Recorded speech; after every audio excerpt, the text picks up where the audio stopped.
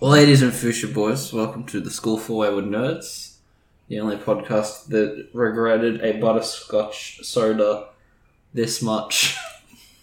I'm your host, Harry DeVola. I can smell that from here. It's not great. I'm joined by my co-host, producer Kyle. Hi. If you tuned in last week, you heard us begin to talk about Fairytail. We'd begun so hard we did half an episode. Yeah, boy. We're just going to jump straight back into it? Yep. Great. Do you remember where we were? Yep. We were about to go to the party boat. Yeah. I was going to say we're above the line that you drew in the episode, but yeah, sure. Yeah, look, I did a line, ladies and gentlemen. Look at that. See? Mm-hmm. Alright, so, Lucy is going to tolerate the pervy man's buffoonery in order to get into the good guild. Yep. Alright. So it is now the nighttime where that would have happened. Mm-hmm. And we start things off with Natsu and Happy up in like the hills around the little cove town that they're in. Mm-hmm. Happy sees a big ship out in the bay and wonders about that salamander guy and his parties, like joking that's the boat. And there's these three random girls nearby and they're talking about it too. And one explains to another how the salamander is a big swinging dick in Fairytail. And that's when Natsu's like, cool. Yeah. It's one of the first times we see him not sick or being a goof. Yeah. While all that's unfolding, we get it's all building up to a good character introduction. That's why I'm savouring it a bit. Mm-hmm. But I do like it. It's worth watching. We go and check on Lucy at the aforementioned yacht party. Yeah.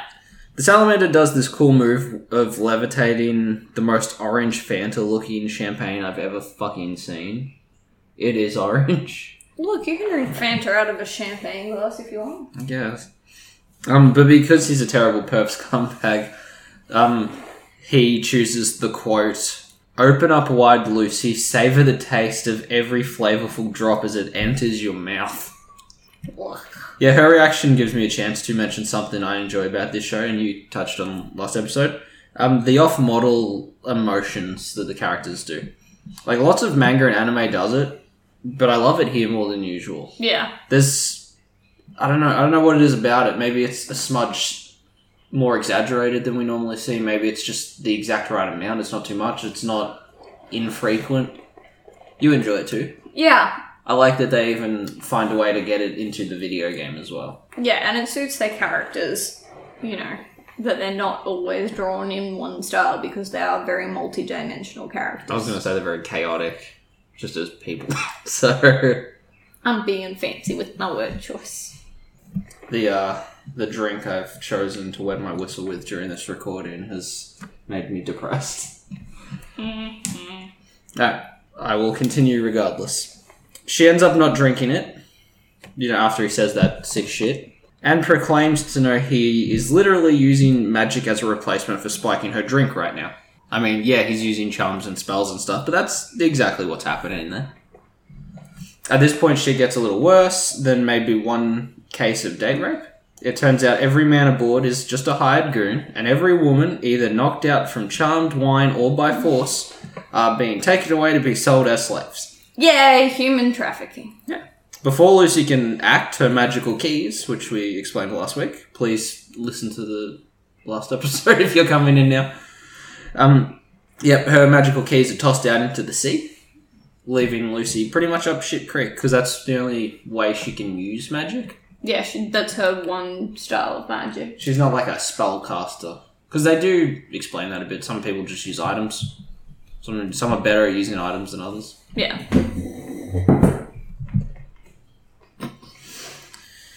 Okay. And this is when it happened. Okay? You ready? Mm-hmm. Buckle up, Out of the night sky, something falls.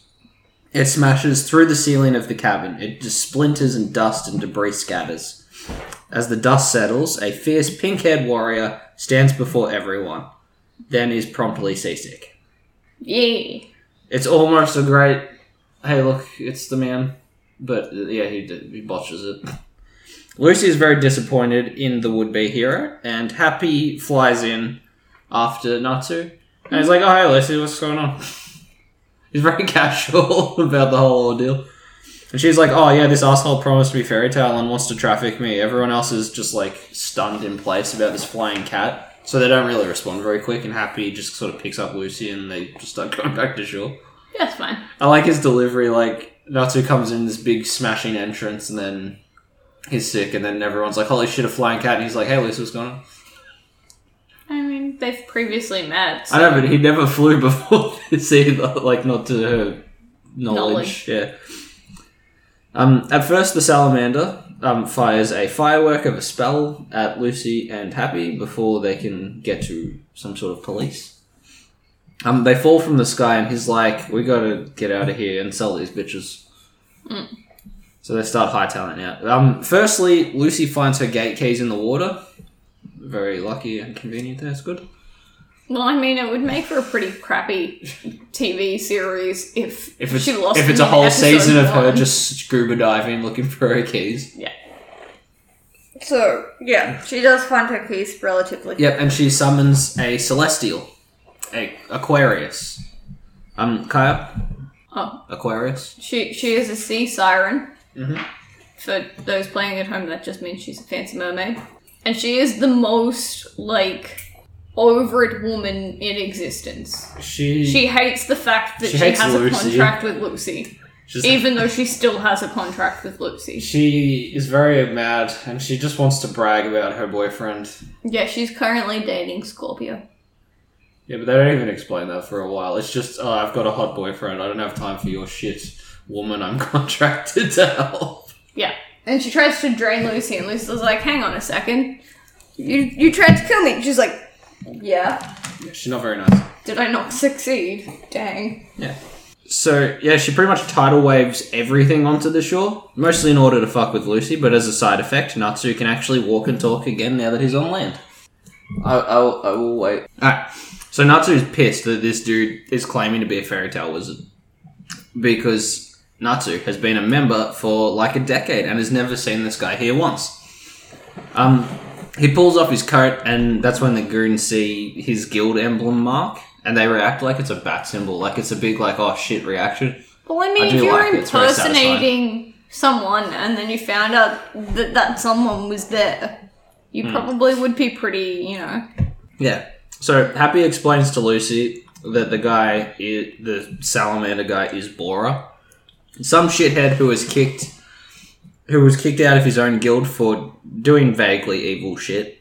Considering he's human trafficking, I'm not really shocked by that. But I wondered the scale that led from I was in what is more or less a police force of good guys to I'm selling women for fuck.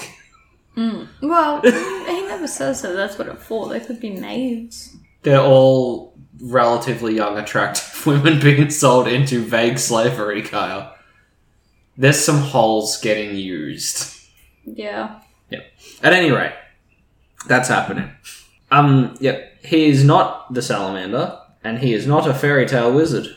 Bora, however, is still very dangerous and pretty much rains a big fiery explosion down on young Natsu. Him and his goons, they turn to leave. They're like, alright, good, let's skedaddle before, like, people come.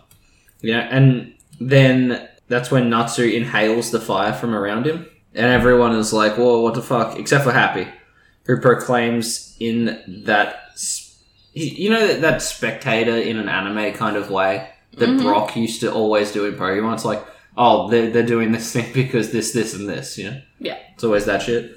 He got... 50% of Yu-Gi-Oh! He's got dragon arms. Yep. Fire magic doesn't work on Natsu. The catchphrase comes out, now he's got a fire in his belly, which he does like to say.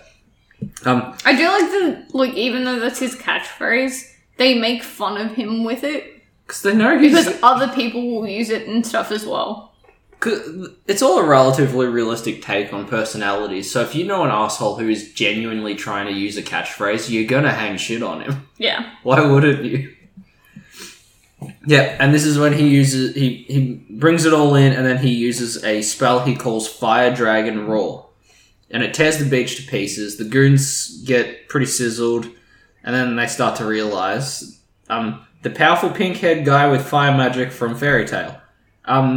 The reveal here is that Natsu is the Dragonborn for Skyrim people. He's the Dragon Slayer. He is the actual salamander. That's like the twist reveal. Yeah. Happy tells Lucy about how they were looking for Igneal the dragon because that is his father. Of course. Yep. All the while the theme song is like going and Natsu just pummeling this dude up and down the port. Like it's such a good move to introduce him this way. I really like it. Yeah, and we get enough information that but we've been being do something with it. Yeah, we've been spoon-fed information like throughout the whole episode. Yeah. And it all leads into a big... Yeah, it's a really good payoff. Yeah, I agree.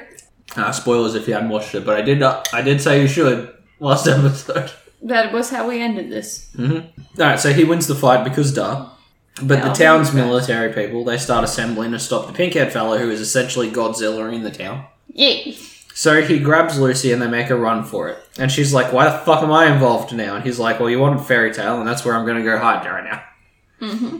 And we hit the most tropey thing ever in a pilot episode of an anime. And that is the main characters on their journey together, being a freeze frame and then starting to look like a painting before the credits roll. Yeah. How many times have we seen that? The one that comes to mind for me is Akiba's Trip, because I remember that one probably being like the first one I paid attention to. Yeah. But I'm certain at least 20 versions of Pokemon do that. Do you have a favourite version of that? Do they ever do one of those in like a Disney Channel television series or anything? Not that I can think of off the top of my head. I'm sure Phineas and Ferb has done it once, I don't know. Maybe. Alright, so we've finished the first episode. And, it's time to continue and finish the first chapter of the manga while we're at it. Because that was what we were doing. Please listen to the previous episode. The only extra thing that... but as far as comparisons between anime and manga go, the only extra things it shows is them arrive at the big building, the guild. Mm-hmm. And it has the council return to point out how reckless and wild the guild is. Yeah.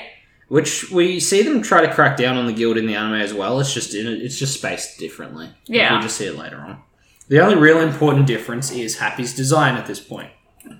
You know what he looks like in the anime. You've seen little glimpses of him in the manga. Do you have a preference? The anime looks less terrifying. He is borderline a stick figure in the book. Yeah, there's just something like unsettling about his proportions. Yeah, I'm the same. It's a little grosser, honestly. Alright, and we'll get to some more differences in episode 2. Alright, so the first difference right away is now we get the council and the gang arriving at the guild hall. Mm-hmm. It's just slightly moved. Yeah. From there we get the medieval shindig kind of music, and it feels... how do you describe it? It's a German beer hall. It feels like a happier version of the bar from Beauty and the Beast or something. Yeah, it's just a very loud German beer hall. It's a little piratey. It's got a dash of pirate. Yeah. Alright, so Natsu pretty much, once they walk in, he pretty much immediately fights some guy. Mm-hmm. And Lucy watches the entire beer hall erupt into just a big bar fight. And this is how we're introduced to some of the characters during this fight. A man in his boxer shorts named Grey Fullbuster. Again, amazing surnames in this show. He's voiced by a man named Newton Pittman. They don't really touch on him much in this volume at all. He's just one of the dudes in the hall, which is very weird because he does become like your third wheel protagonist in this. Yeah. Kaya, do you want to discuss this man at all before I move on? Any basics? Not really, because I don't want to give spoilers because he's good. I know you could say he's an ice wizard and leave it at that. I'm not asking for heaps here. I don't want you to spoil it much, but he's an ice wizard. He a good boy? Yeah, we like him. He's great. I hope you give me more than fuck all, because I'm going to ask you pretty much the same thing 4 more. Oh, okay. I'm not sure how much you want me to, like... Advertise him, pitch him to the listeners. Tell us why Grey is, like, he's one of your favourites?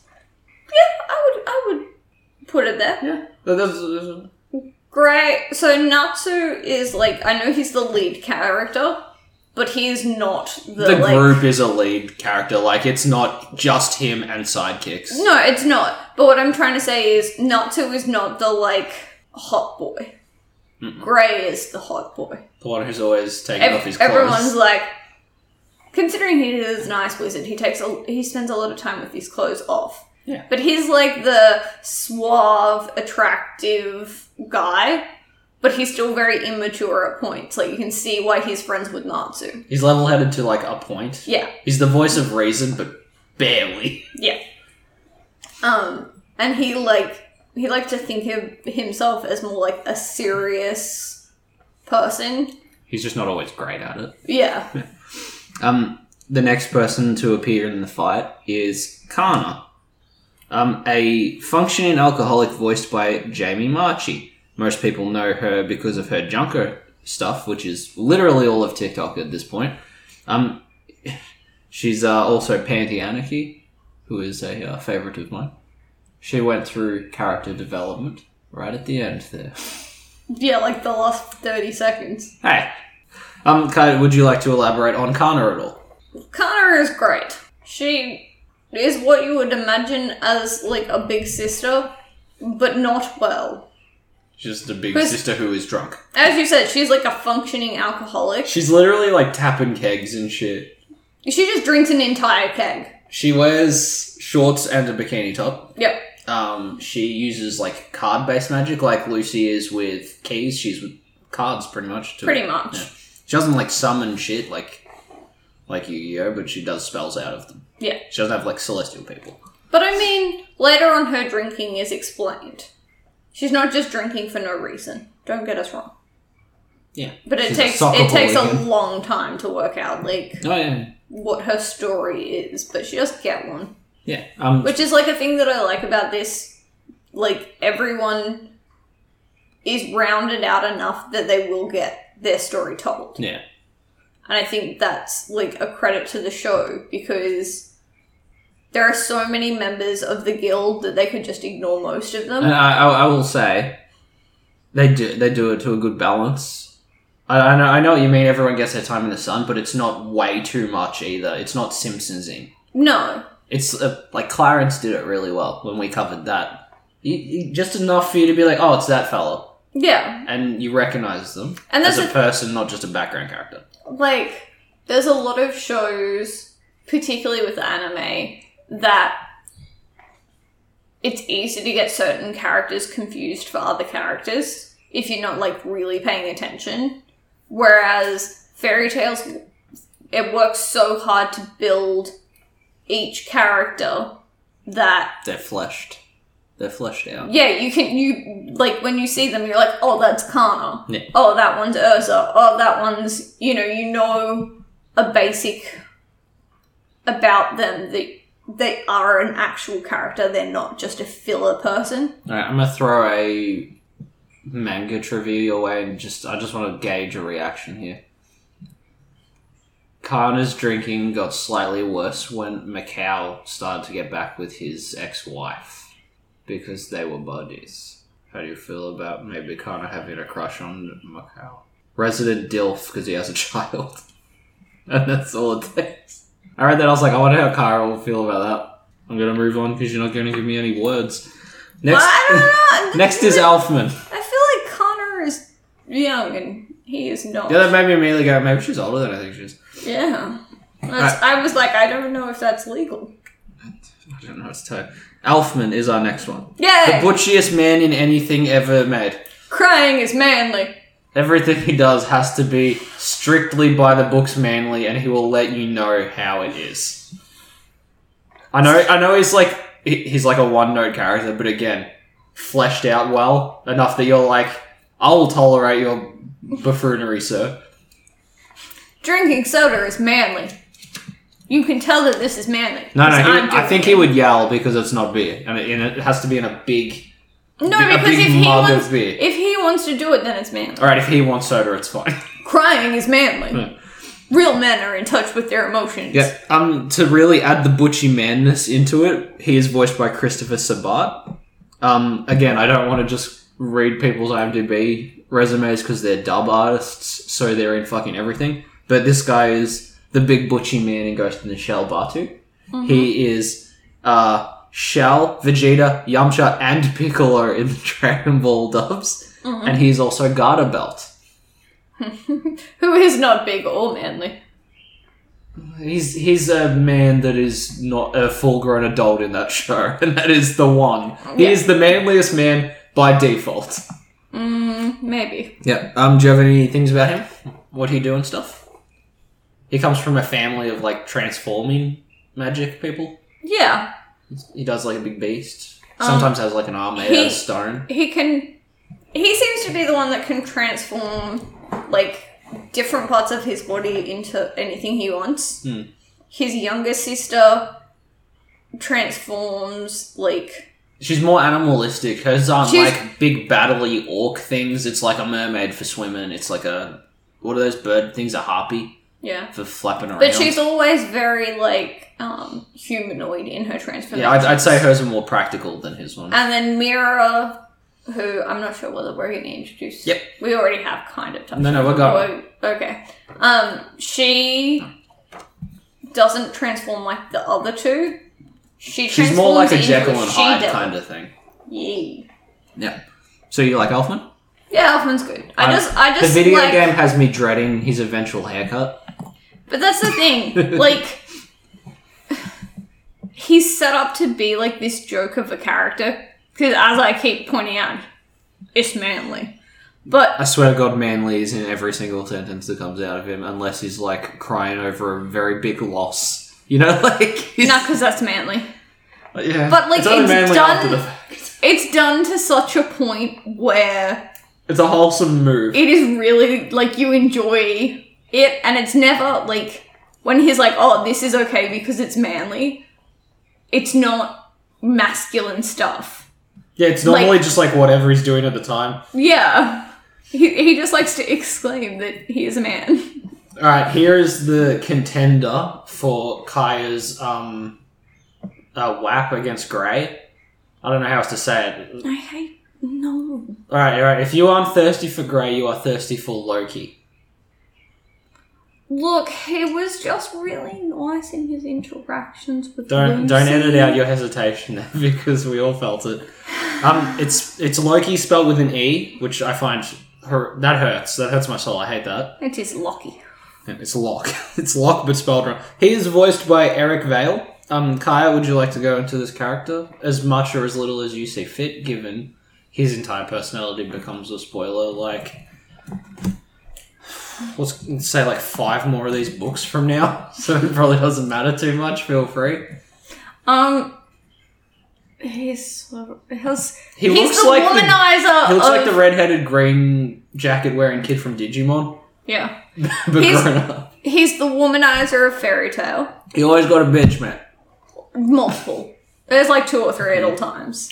I mean, he uses like ring charm magic similar to the other. No, he doesn't. He does. He uses charms. No, he's until lovely. Later. No, he's lovely.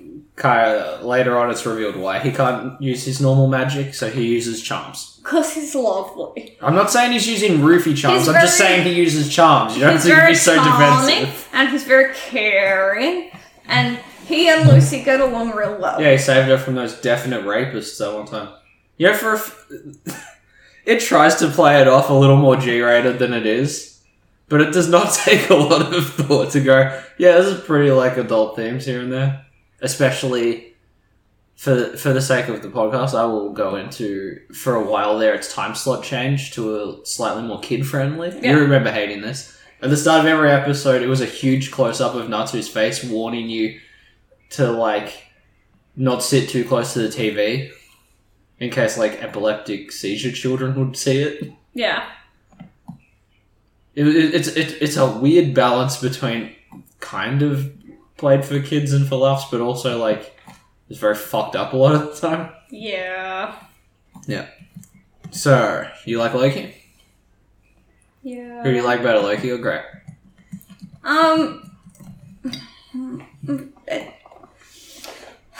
Look, I like Grey, Mm-hmm. but I also like Loki. What a decision that has been made. Alright, Mira Jane is next on the list of brief cameos here. Voiced by Monica Ryle? I'm going to say Ryle. It's like Dial with an R. Okay. Who I will say has voiced not one, but two delightfully offensive purple-haired girls. It's a weird specific genre she finds herself in. Maybe she just likes purple hair. Yep, she does Stocking from Penny, Stocking and Garter Belt. Yeah. And she also does Momoko from the infamous Ghost Stories dub. Ooh. Take the time to YouTube or Google Ghost Stories English dub. Even if you don't like anime, it's worth it. Kai, you want to go into that real quick before I continue with Mira Jane? Side note. Yeah, a little bit of an anime side note. It was... I might get this very wrong, but it was overdubbed by people who didn't actually watch the episode. Well, they bought the show. Well, I don't know how copywriting and distribution works, but they bought the show and they were like, this is shit. So they decided to amuse themselves with it. Which, okay, so it's a very common thing for a Western company to buy Japanese footage. Power Rangers being one of the most successful looks into that. Pretty much anything you've seen dubbed has been, bought from another company. Like Funimation does it, Crunchyroll does it, Anime Lab does it. 4Kids used to do it before they just got laughed off of the stage forever because of the things they do. 4Kids is probably one of the ones most people knows about. Mm-hmm. But the difference with Power Rangers is when they bought the rights to that show, they changed like the whole layout of episodes and the storylines. They pretty much recycled fight scenes. Whereas other shows like redubbed what was there. Mm-hmm. So, Ghost Stories, they bought the show, decided it was boring as crap, but the animation had some really interesting tweaks to it. Because it was also cheaply animated as well as cheaply written, so they were like, alright, bring it. Yeah, Hold my beer. The whole show is dubbed with just, like, improv. Evil intent, I would say it's dubbed with. Well, yeah, pretty much. Racism, homophobia. A third example of something that would offend a lot of people. Bestiality. Yeah. Because of the rabbit episode. Nah, that didn't become bestiality. That was the twist. You thought it was going to go that way, but it was racist. Anyway. Yeah, just take the time, guys. It's really funny. It's an interesting look. So Mira Jane is like the centerfold chick of Fairytail. Mm-hmm. Like she's the sort of the spokesperson and the eye candy and all sorts of things. She's the most ladylike of the Fairytail group. Yeah. Because, when you put Mary Jane next to Kana, Mary Jane is the more ladylike of the group. Yeah, that's your two examples. Do you want to go into Mira Jane at all? Or you just... It's Alfman's sister, the one who has the Jekyll and Hyde demon form. But you don't really ever see that. Sister. She doesn't pull it out unless she has to, and I think it's possibly because the Master has asked her not to.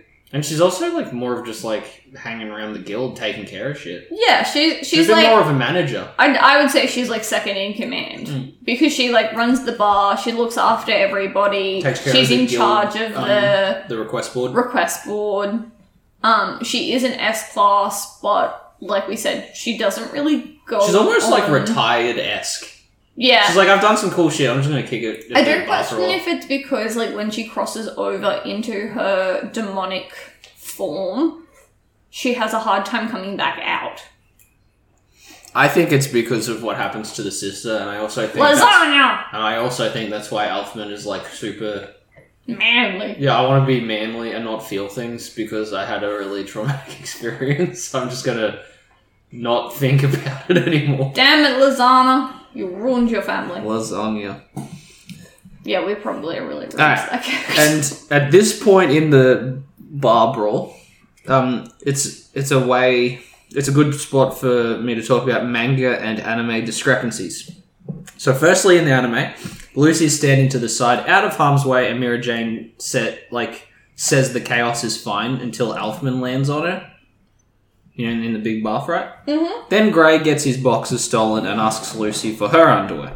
Yes, it's a fan servicey gag, but it's somehow very plutonic in its delivery. You know, because Grey is a very polite man. He's like, are you using yours? And she's like, am I using my underwear? Technically, she was. Like, you have clothes over the top of it. I'm just asking for a handy. Exactly. It's like if a girl was. He's not asking because it's hot to him. He's like, can you give me like something to cover my ass? No, but it's like if a girl was like, I'm a bit cold. Can I borrow your coat? Yeah, that's how he's treated. He's like, I'm a bit naked. Could I borrow some clothes that you're not currently needing the use of? Alright, She's got a skirt on. She doesn't need her underwear too. So manga differences. A. Lucy in the manga is cowering in fear under a table when Mira Jane finds her. I mean, I would be slightly concerned. Yep. Okay, B. Mira Jane, instead of being hit with Elfman, is fucking bottled. She's hit with a big glass, like Jack Daniels bottle, and is bleeding quite severely from the hairline. She doesn't seem to mind, though. Oh, she's so happy! She's so happy with chunks of blood running down her face. It's not necessarily a gory book, but it, like, plays that bar out as not a fucking good place to be ever. No. She goes down there, like, more than, like, the actual fight story arcs. Alright, and number C. The reason I placed my hand the way I did. Number C. Number C. Shut up! I heard it too. Goddamn. I was like, I'm not going to say anything. And then I saw your entire face changed as your brain went, what did I just say? Yeah. Alright, so C is Grey's full naked ass in front of a very off-model surprised face Lucy. I mean, we see the ass. She does not. She sees other things.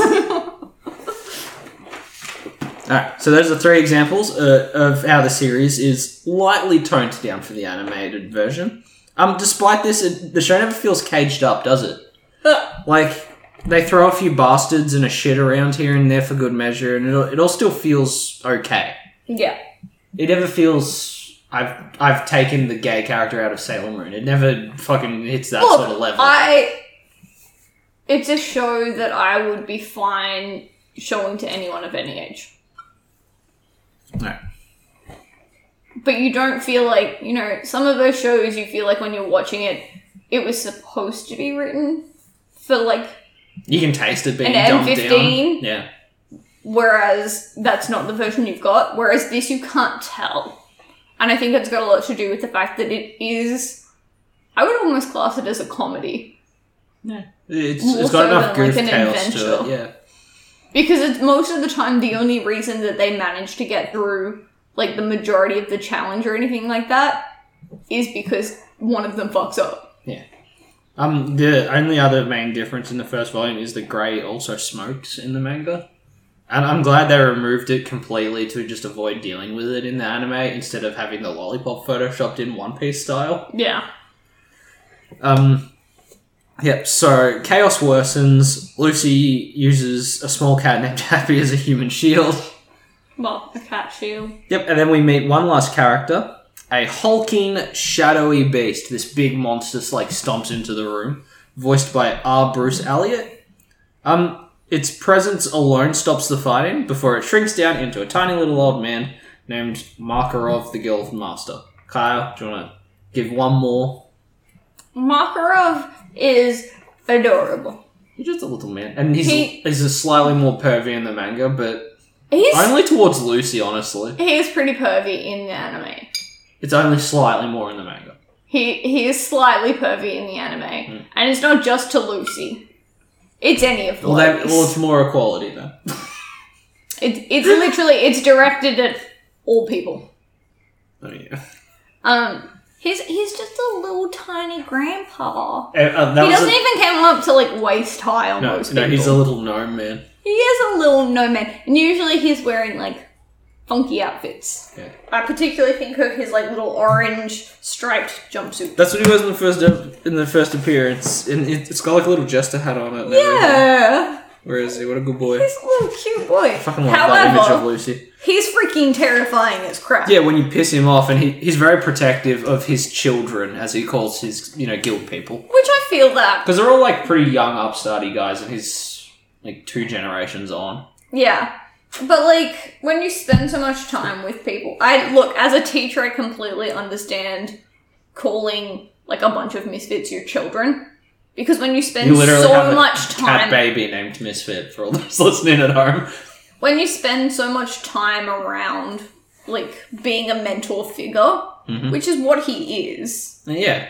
And, you know, you've got to do, like, that little bit of discipline, but you've also got to do that, like, build-up talk as well.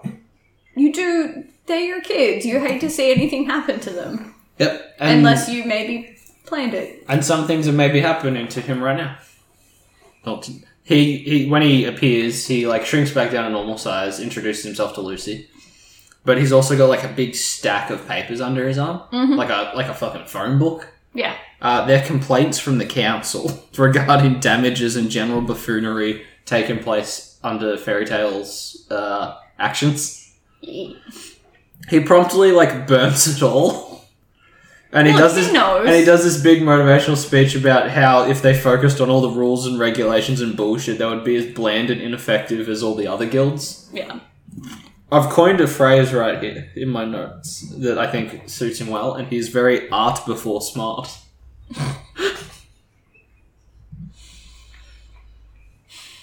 Don't fucking decide me. I was trying to think of a way to say that he's more about getting the job done than doing it well. You know what I mean? You know what I mean, though. Stop doing this. I mean, I know what you mean. So, my next bit, Kaya, is the magical stamp and my questions. So, Lucy gets her guild mark. You know, like Natsu had his reveal in the last episode. She has a big pink one on her hand. Now, how do you think that it works? Because it's literally a stamp, but it's like a magical fancy stamp or whatever. Well, it's very confusing because it's a stamp. It's not a tattoo. But it's forever. But it also links... It lasts forever, but it also links them to the magic tree. Do you think it, like, washes off and they have to, like, redo it every once in a while? Like a fake tattoo? No, because they never fade. So I don't know. That's what I'm asking you. I'm asking you the science. No. Alright, where would you put yours then? Ooh. It has to be pretty big too. I've never seen a small guild tattoo in this series yet. Frantically Googling your own body parts? What are you doing? Where would you put it? I feel like they kind of have to be visible. Nah. 50% of them are that visible. Lucy's is on her hand. Hers is visible. Not Mira and Gray's stuff, is because it's on his tit. He's always shirtless. Well, that's true. The girls mostly have it on, like, their upper thigh. Elfman's got his on his neck. Happy's is on his back. Yeah, you never see his, like, ever. It's got behind his backpack. Yeah. There's a lot of characters you don't see it on. I suppose. It's just none of the main ones. Okay. I don't know. Maybe my butt cheek. Great. Well, then I would left or right? It. Right. Okay. That's okay, then. Because, you're right or... Because if it's on the left, it's on the crypt side. Okay. So... I'm really sad that you didn't just pick up on my reference then. No time for your nonsense. Fuck you. Right. Well, this little bit of everyday life at the guild plays out. We meet Romeo next, voiced by Kayla Carlisle in this season. He changed his bit later. He is a little boy who is panicking about his father, who we mentioned earlier, Macau Conbolt. I'm gonna try that again. No, it's like Colbolt, but spelled wrong. It's a weird one to look at. Okay. Alright, that guy's voiced by Brian Mathis. He was supposed to be on a guild assignment for like about 3 days, but it's been over a week.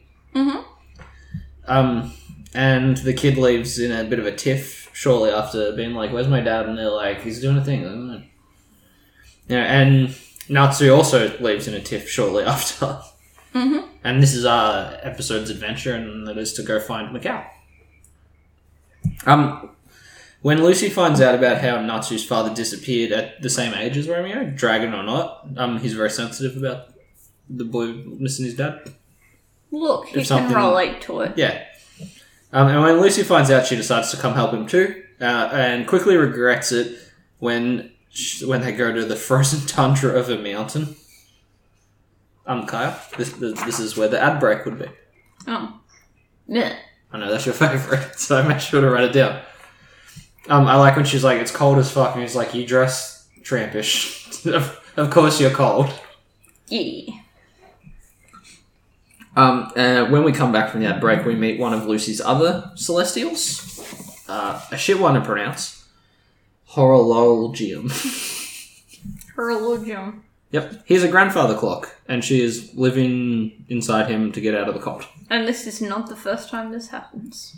It is the first time it happens. It's just a common occurrence. Oh, I meant this is not the only time that happens. Yep. And I like the way he, responds. Because no one can hear her talking in the clock. Yes. And the clock will just be like... He'll say whatever she said, and then, she responded. The way that he says it. He says it like a book. It's great. Yeah, that's fun. Yeah. Because he'll be like, she barked at you. Yeah. Well, inside, the gang are attacked by a Vulcan. Unlike Spock, these Vulcans are big apes with pointy heads. It decides to steal the quote-unquote pretty female human. Yeah. In his cave, this Vulcan cave, the clock disappears for Lucy because they can't stay in the human world for too long. But she's promptly almost saved once again by Natsu, who charges in, slips over on the ice, and is then tricked by the ape monster into falling off a cliff. Yeah. Can you not go away? Why are you be so mean to him? He just want to be your friend.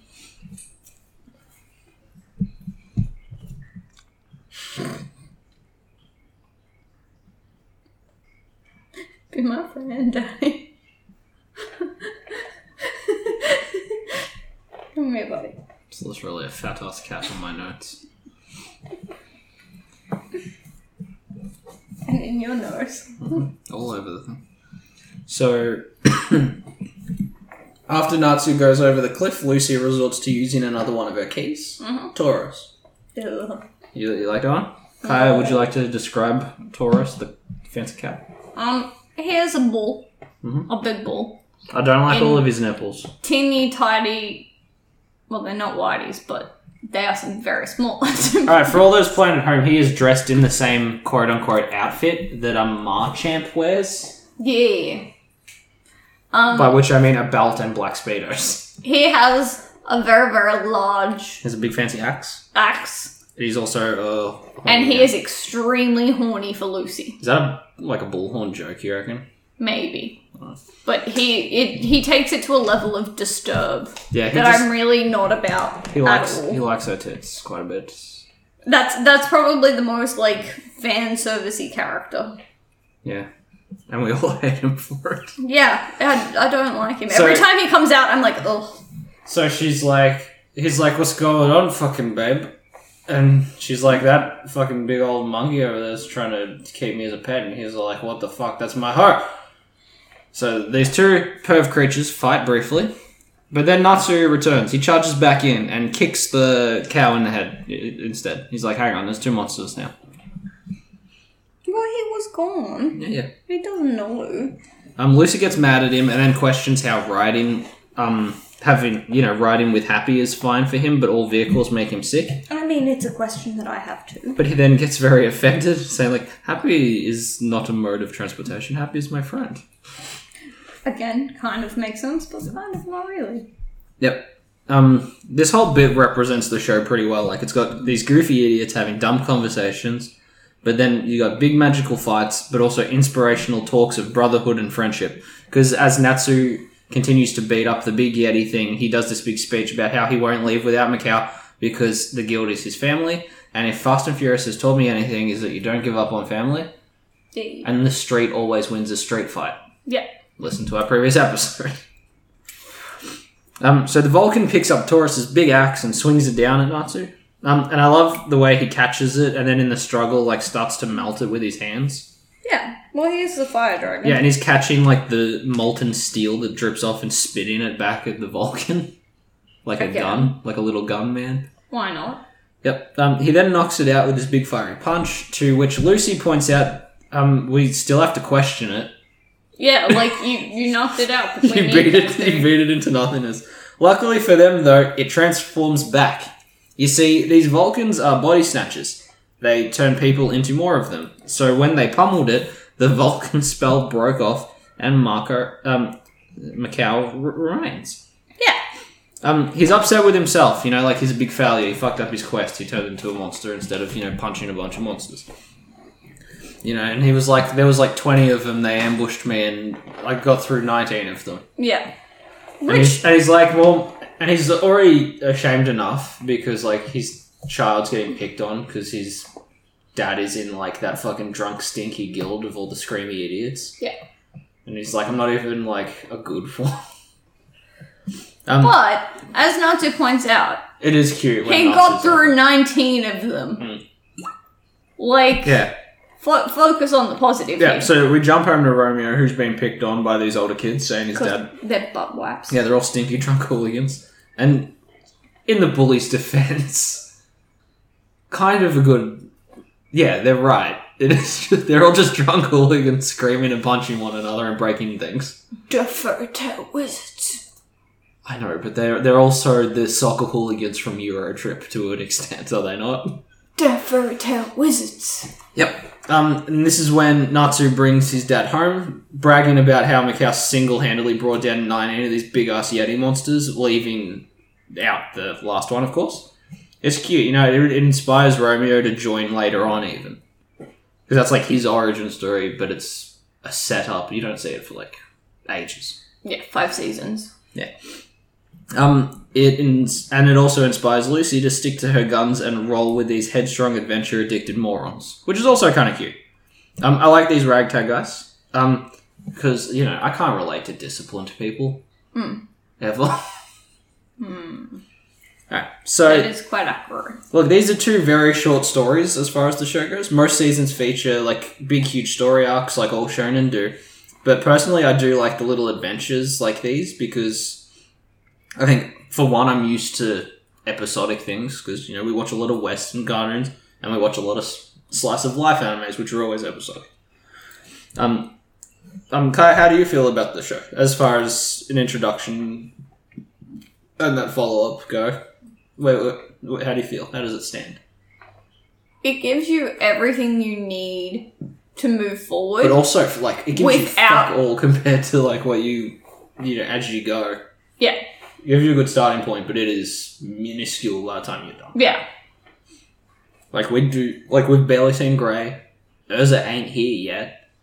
She's a big part of this. I know, there's so much not here yet. Yeah. Like I said last week, it's the Futurama format. You get your fancy pilot to get you in, and then it's a bunch of explanation about the guild, how it works, and the people inside. Yeah. But still without giving you... Without being all boring. Of that. Yeah, and still not giving you that much. It's one of those things where you think you know everything, and then, another 50 episodes later, they're like, however, did you know this thing too? And you're like, oh, that explains all of that other stuff. Yeah. And then another, 50 episodes later, you're like, oh, hang on, okay, rightio. It gives you what you think is an entire introduction, until you realise it's not. Yeah. It's just, it's peeled back one layer. And it just keeps, peeling back that little bit more until you get to the core of the show. Did you have any other thoughts about the show? I have a question. Okay, go. So, while watching the show, I noticed... It took us a while to notice in hindsight. There are some little jelly bean creatures. There's fucking critters, everybody. There's critters.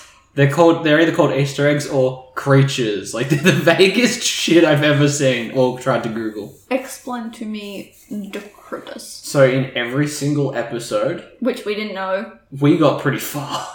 And then we were like, oh look, they happen every 5 episodes or so. And then you Google finally tried to Google it, and it was shit. no, it happens all the time. Yeah, so... I think we didn't realise until, the big bad of season 1, which is, 50 episodes in. Yeah. I'm just going to write down a thing. Because I didn't take notes for this bit. So, much like... Do you remember the aliens originally appeared in every episode of South Park until they forgot to keep doing it? Well, they did. Kenny always died, and there was always an alien somewhere in South Park. You bastard! You killed Kenny! I'm so glad you sat there and did a terrible impression that misquoted it. Thank you. But I'm going to continue anyway. Look, considering the fact that I don't watch South Park, did pretty good. You didn't. We will move on. Alright, so every episode had like a weird squiggle of a creature in the background. Yeah. Now this brings me back to the comparisons with the manga.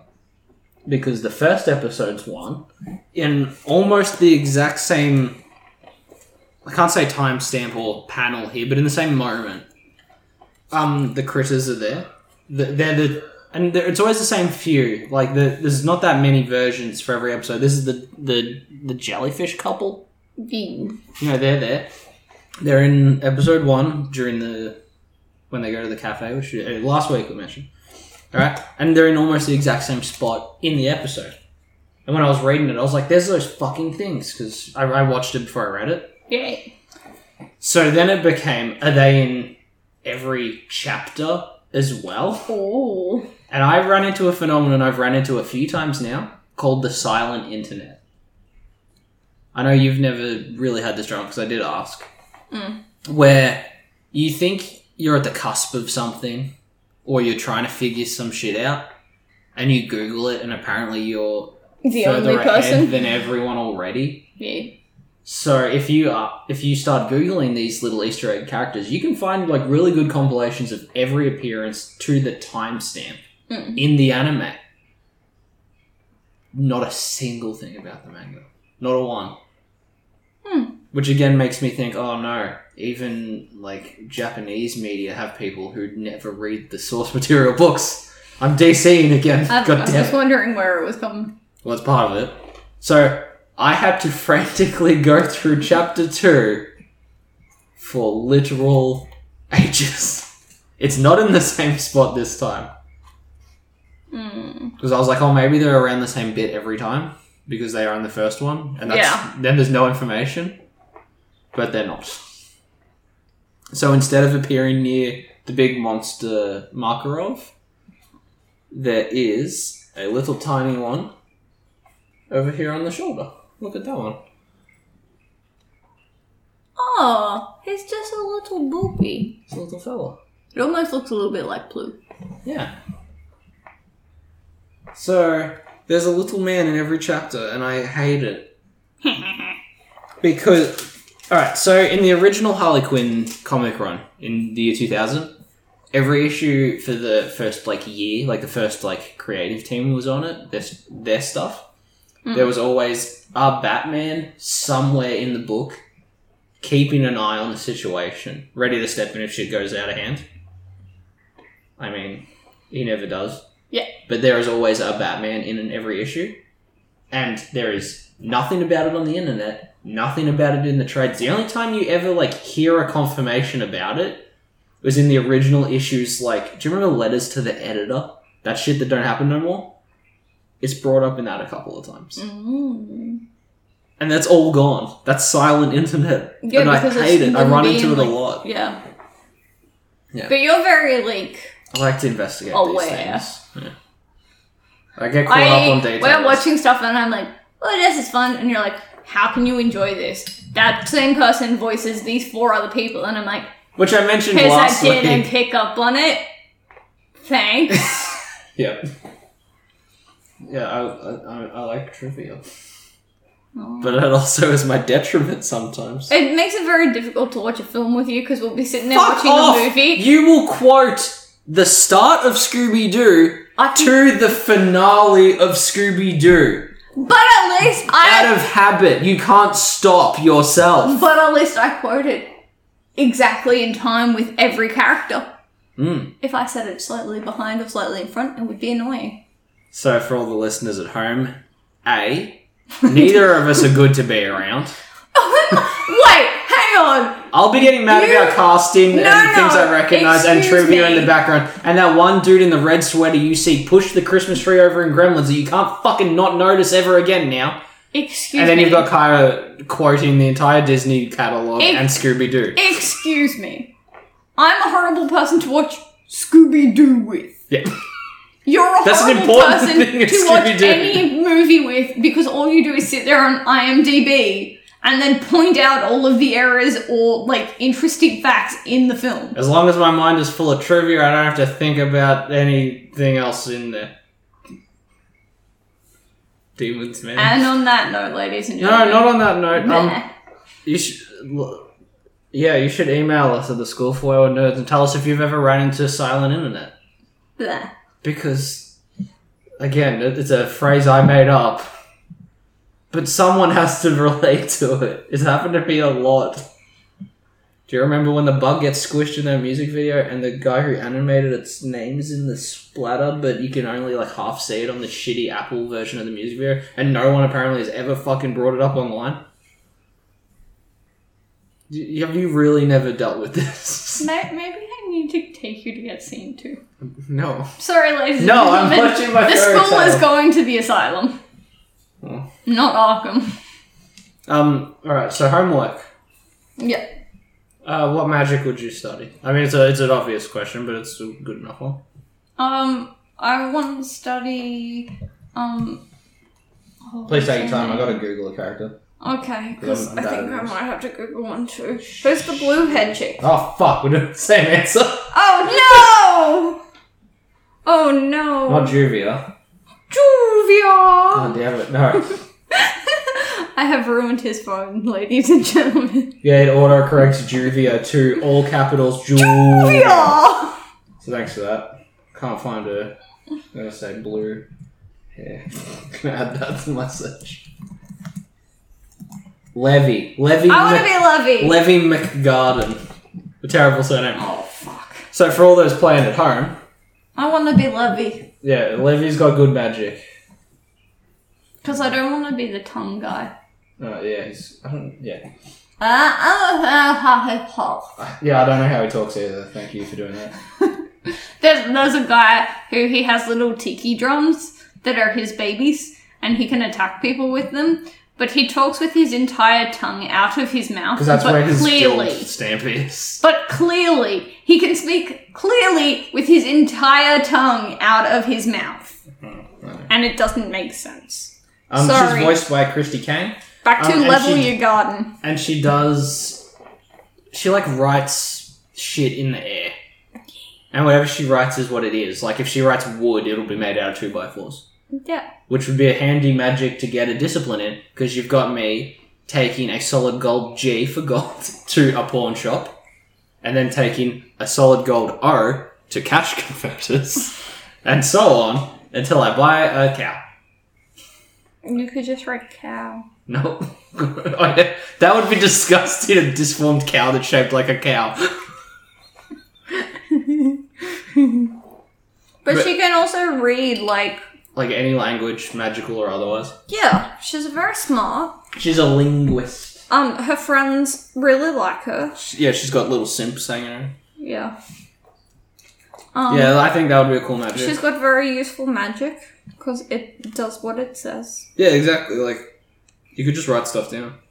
But, as much as I hate that dude who looked like an ice Pokemon trainer, whose name I'm not even going to Google this guy, but his magic was pretty much like, if he narrates something that happens... Yeah. He didn't really abuse it as much as he could. Yeah. Because I could have some shenanigans with that.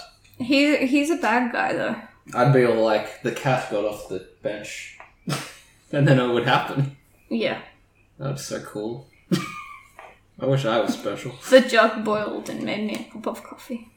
See, that'd be a sick magic to have. Well, you have that one, alright, and I'll have the other one. Alright, you got yourself a deal, fella. Okay, good. Alright, we've ended this episode with a peaceful resolution. I've been your host. Have we gone long enough? Are we good?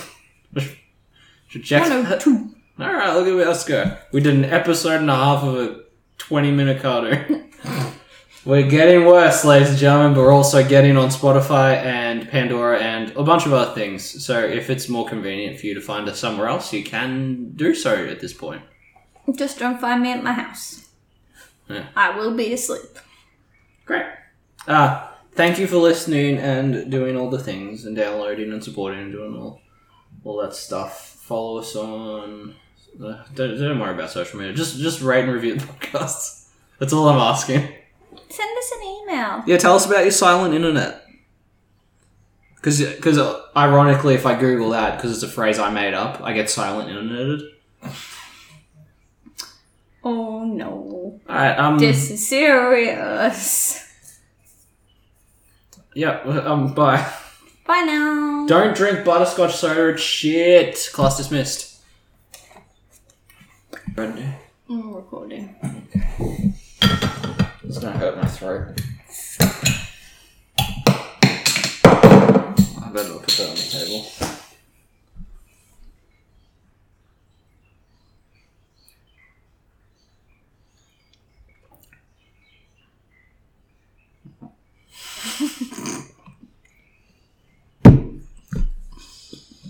Ladies and fuchsia boys, welcome to the School for Wayward Nerds, the only podcast that regretted a butterscotch soda this much.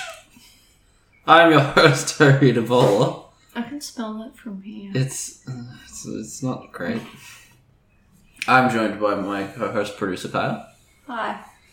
If you tuned in last week, you heard us begin to talk about Fairytail. We'd begun so hard we did half an episode. Yeah, boy. We're just going to jump straight back into it? Yeah. Great. Do you remember where we were? Yep. We were about to go to the party boat? Yeah. I was going to say we're above the line that you drew in the episode, but yeah, sure. Yeah, look, I did a line, ladies and gentlemen. Look at that. See? Mm-hmm. Alright, so, Lucy is going to tolerate the pervy man's buffoonery in order to get into the good guild. Yep. Alright. So it is now the nighttime where that would have happened. Mm-hmm. And we start things off with Natsu and Happy up in like the hills around the little cove town that they're in.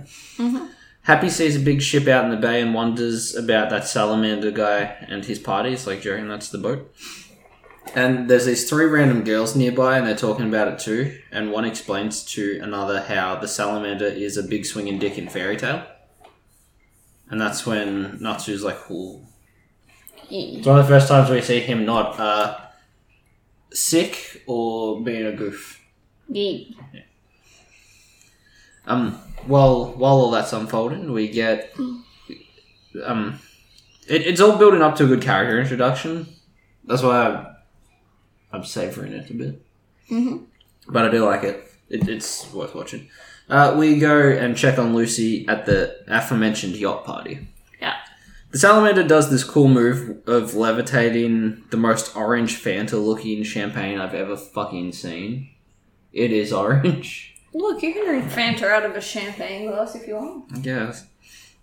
But because he's a terrible perp scumbag, he chooses the quote, "Open up wide, Lucy, savour the taste of every flavourful drop as it enters your mouth." Yeah, her reaction gives me a chance to mention something I enjoy about this show, and you touched on last episode. The off-model emotions that the characters do. Like, lots of manga and anime does it, but I love it here more than usual. Yeah. I don't know what it is about it. Maybe it's a smudge more exaggerated than we normally see. Maybe it's just the exact right amount. It's not too much. It's not infrequent. You enjoy it too. Yeah. I like that they even find a way to get it into the video game as well. Yeah, and it suits their characters, that they're not always drawn in one style because they are very multi-dimensional characters. I was going to say they're very chaotic, just as people. So I'm being fancy with my word choice. Yeah. The drink I've chosen to wet my whistle with during this recording has made me depressed. Mm-hmm. Alright, I will continue regardless. She ends up not drinking it, after he says that sick shit, and proclaims to know he is literally using magic as a replacement for spiking her drink right now. I mean, yeah, he's using charms and spells and stuff, but that's exactly what's happening there. At this point, shit gets a little worse than maybe one case of date rape. It turns out every man aboard is just a hired goon, and every woman, either knocked out from charmed wine or by force, are being taken away to be sold as slaves. Yay, human trafficking. Yeah. Before Lucy can act her magical keys, which we explained last week, please listen to the last episode if you're coming in now. Her magical keys are tossed out into the sea, leaving Lucy pretty much up shit creek, because that's the only way she can use magic. Yeah, that's her one style of magic. She's not like a spellcaster. Because they do explain that a bit. Some people just use items. Some are better at using items than others. Yeah.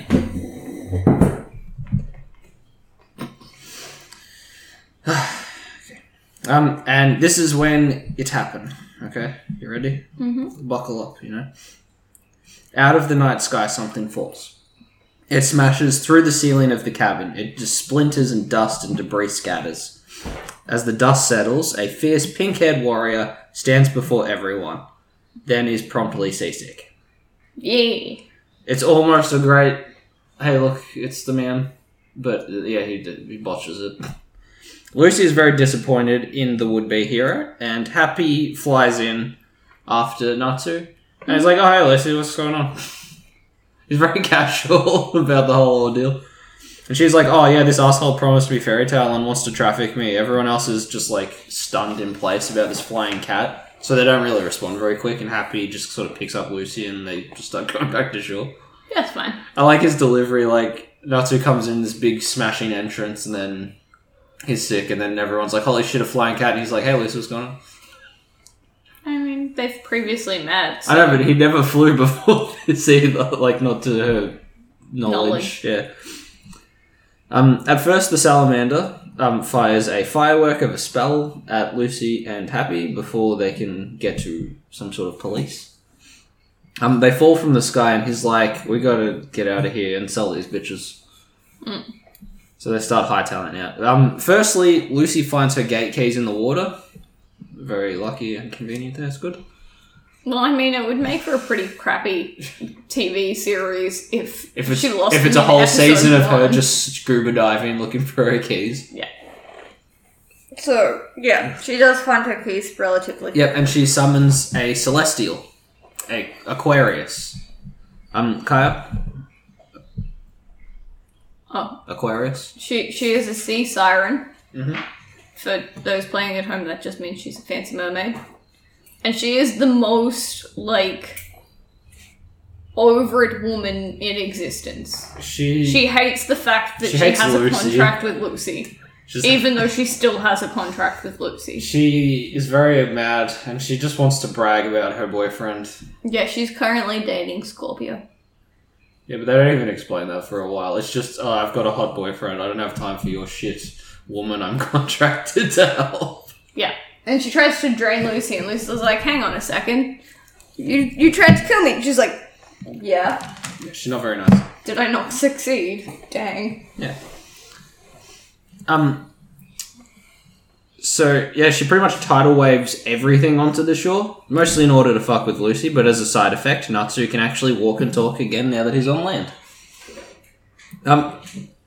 I will wait.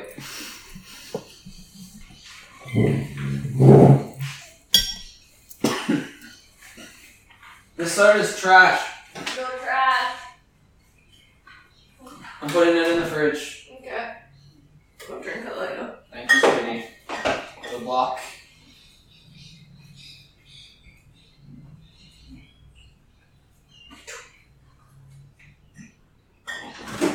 I got the pineapple.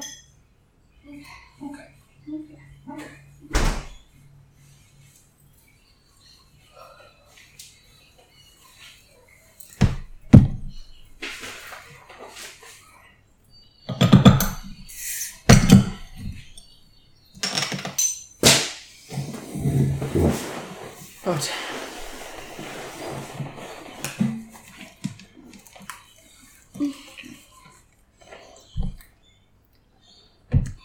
Alright, here we go. Alright, so Natsu's pissed that this dude is claiming to be a Fairytail wizard. Because Natsu has been a member for like a decade and has never seen this guy here once. He pulls off his coat, and that's when the goons see his guild emblem mark, and they react like it's a bat symbol, like it's a big, like, oh shit reaction. Well, I mean, if you're impersonating someone and then you found out that that someone was there, you probably would be pretty, Yeah. So Happy explains to Lucy that the salamander guy is Bora. Some shithead who was kicked out of his own guild for doing vaguely evil shit. Considering it's human trafficking, I'm not really shocked by that. But I wonder the scale that led from I was in what is more or less a police force of good guys to I'm selling women for fuck. Well, he never says that that's what it's for. They could be maids. They're all relatively young, attractive women being sold into vague slavery, Kyle. There's some holes getting used.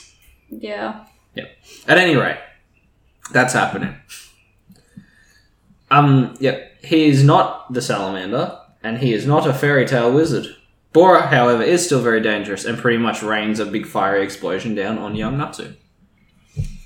Him and his goons, they turn to leave. They're like, alright, good, let's skedaddle before, like, people come. Yeah, and then that's when Natsu inhales the fire from around him. And everyone is like, whoa, what the fuck? Except for Happy, who proclaims in that... that spectator in an anime kind of way that Brock used to always do in Pokemon? It's like, oh, they're doing this thing because this, and this, Yeah. It's always that shit. He got 50% of Yu-Gi-Oh! He's got dragon lungs. Yep. Fire magic doesn't work on Natsu. The catchphrase comes out, now he's got a fire in his belly, which he does like to say. I do like even though that's his catchphrase, they make fun of him with it. Because they know because other people will use it and stuff as well. It's all a relatively realistic take on personalities, so if you know an asshole who is genuinely trying to use a catchphrase, you're gonna hang shit on him. Yeah. Why wouldn't you?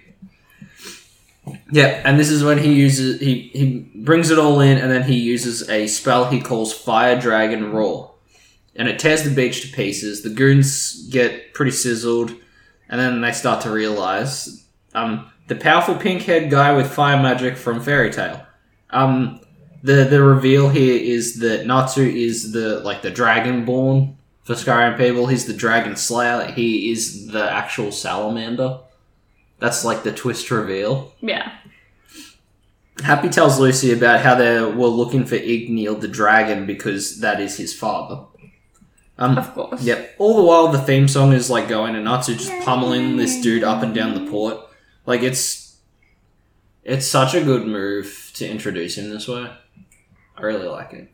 Yeah, and it, we get enough information that but we've been being do something with it. Yeah, we've been spoon-fed information like throughout the whole episode. Yeah. And it all leads into a big... Yeah, it's a really good payoff. Yeah. I agree. Spoilers if you haven't watched it, but I did say you should last episode. That was how we ended this. Mm-hmm. Alright, so he wins the fight because duh. But the town's military people, they start assembling to stop the pink-haired fellow who is essentially Godzilla in the town. Yeah. So he grabs Lucy and they make a run for it. And she's like, why the fuck am I involved now? And he's like, well, you wanted Fairytail and that's where I'm going to go hide right now. Mm-hmm. And we hit the most tropey thing ever in a pilot episode of an anime. And that is the main characters on their journey together, being a freeze frame and then starting to look like a painting before the credits roll. Yeah. How many times have we seen that?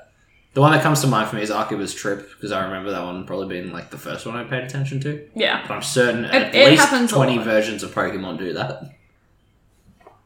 Do you have a favourite version of that? Do they ever do one of those in like a Disney Channel television series or anything? Not that I can think of Okay. off the top of my head. I'm sure Phineas and Ferb has done it once, I don't know. Maybe. Alright, so we've finished the first episode. And, it's time to continue and finish the first chapter of the manga while we're at it. Because that was what we were doing please listen to the previous episode. The only extra thing that, but as far as comparisons between anime and manga go, the only extra things it shows is them arrive at the big building, the guild. Mm-hmm. And it has the council return to point out how reckless and wild the guild is. Yeah. Which we see them try to crack down on the guild in the anime as well. It's just spaced differently. Yeah. We'll just see it later on. The only real important difference is Happy's design at this point.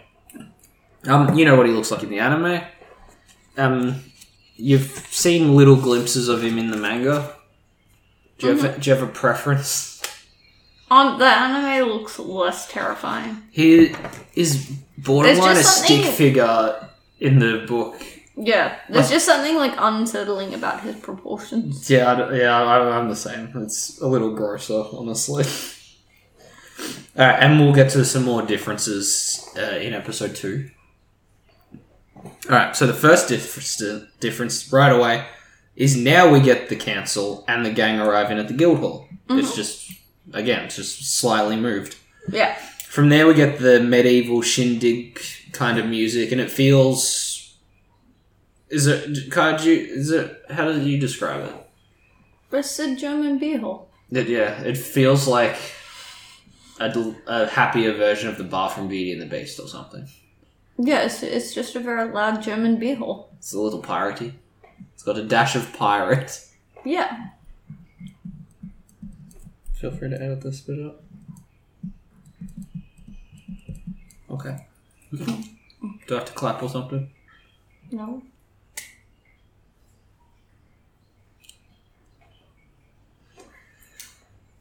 Let me figure out. Alright, so Natsu pretty much, once they walk in, he pretty much immediately fights some guy. Mm-hmm. And Lucy watches the entire beer hall erupt into just a big bar fight. And this is how we're introduced to some of the characters during this fight. A man in his boxer shorts named Grey Fullbuster. Again, amazing surnames in this show. He's voiced by a man named Newton Pittman. They don't really touch on him much in this volume at all. He's just one of the dudes in the hall, which is very weird because he does become like your third wheel protagonist in this. Yeah. Kaya, do you want to discuss this man at all before I move on? Any basics? Not really, because I don't want to give spoilers because he's good. I know you could say he's an ice wizard and leave it at that. I'm not asking for heaps here. I don't want you to spoil it much, but he's an ice wizard. He a good boy? Yeah, we like him. He's great. I hope you give me more than fuck all, because I'm going to ask you pretty much the same thing 1, 2, 4 more. Oh, okay. I'm not sure how much you want me to advertise him, pitch him to the listeners. Tell us why Grey is he's one of your favourites. Yeah, I would put it there. Yeah. Grey. So Natsu is I know he's the lead character, but he is not the group is a lead character. It's not just him and sidekicks. No, it's not. But what I'm trying to say is Natsu is not the hot boy. Mm-mm. Grey is the hot boy. The one who's always taking off his clothes. Everyone's considering he is an ice wizard, he spends a lot of time with his clothes off. Yeah. But he's the suave, attractive guy, but he's still very immature at points. You can see why he's friends with Natsu. He's level-headed to a point. Yeah. He's the voice of reason, but barely. Yeah. And he likes to think of himself as more a serious person. He's just not always great at it. Yeah. The next person to appear in the fight is Kana, a functioning alcoholic voiced by Jamie Marchi. Most people know her because of her Junker stuff, which is literally all of TikTok at this point.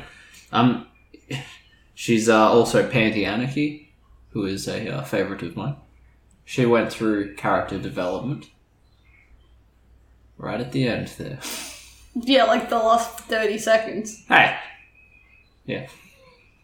Kai, would you like to elaborate on Kana at all? Kana is great. She is what you would imagine as, like, a big sister, but not well. She's the big sister who is drunk. As you said, she's, like, a functioning alcoholic. She's literally, like, tapping kegs and shit. She just drinks an entire keg. She wears shorts and a bikini top. Yep. She uses, like, card-based magic, like Lucy is with keys. She's with cards, pretty much. Pretty much. Yeah. She doesn't, like, summon shit like Yu-Gi-Oh!, but she does spells out of them. Yeah. She doesn't have, like, celestial people. But, I mean, later on her drinking is explained. She's not just drinking for no reason. Don't get us wrong. Yeah. But it takes a long time to work out, like, what her story is. But she does get one. Yeah. Which is, like, a thing that I like about this. Like, everyone is rounded out enough that they will get their story told. Yeah. And I think that's, like, a credit to the show, because there are so many members of the guild that they could just ignore most of them. And I will say, they do it to a good balance. I know what you mean, everyone gets their time in the sun, but it's not way too much either. It's not Simpsons-ing. No. It's, like, Clarence did it really well when we covered that. Just enough for you to be like, oh, it's that fella. Yeah. And you recognise them and as a person, not just a background character. Like, there's a lot of shows, particularly with anime, that it's easy to get certain characters confused for other characters if you're not, like, really paying attention. Whereas Fairytales, it works so hard to build each character that... They're fleshed out. Yeah, you like, when you see them, you're like, oh, that's Kana. Yeah. Oh, that one's Ursa. Oh, that one's, you know a basic about them, that they are an actual character. They're not just a filler person. Alright, I'm gonna throw a manga trivia your way and I just want to gauge a reaction here. Kana's drinking got slightly worse when Macau started to get back with his ex-wife. Because they were buddies. How do you feel about maybe Kana having a crush on Macau? Resident DILF because he has a child. And that's all it takes. Oh. No. I read that, I was like, I wonder how Kara will feel about that. Alright. I'm gonna move on because you're not gonna give me any words. Next, well, I don't know. Next is Elfman. I feel like Connor is young and he is not. Yeah, that made me immediately go, maybe she's older than I think she is. Yeah. I was like, I don't know if that's legal.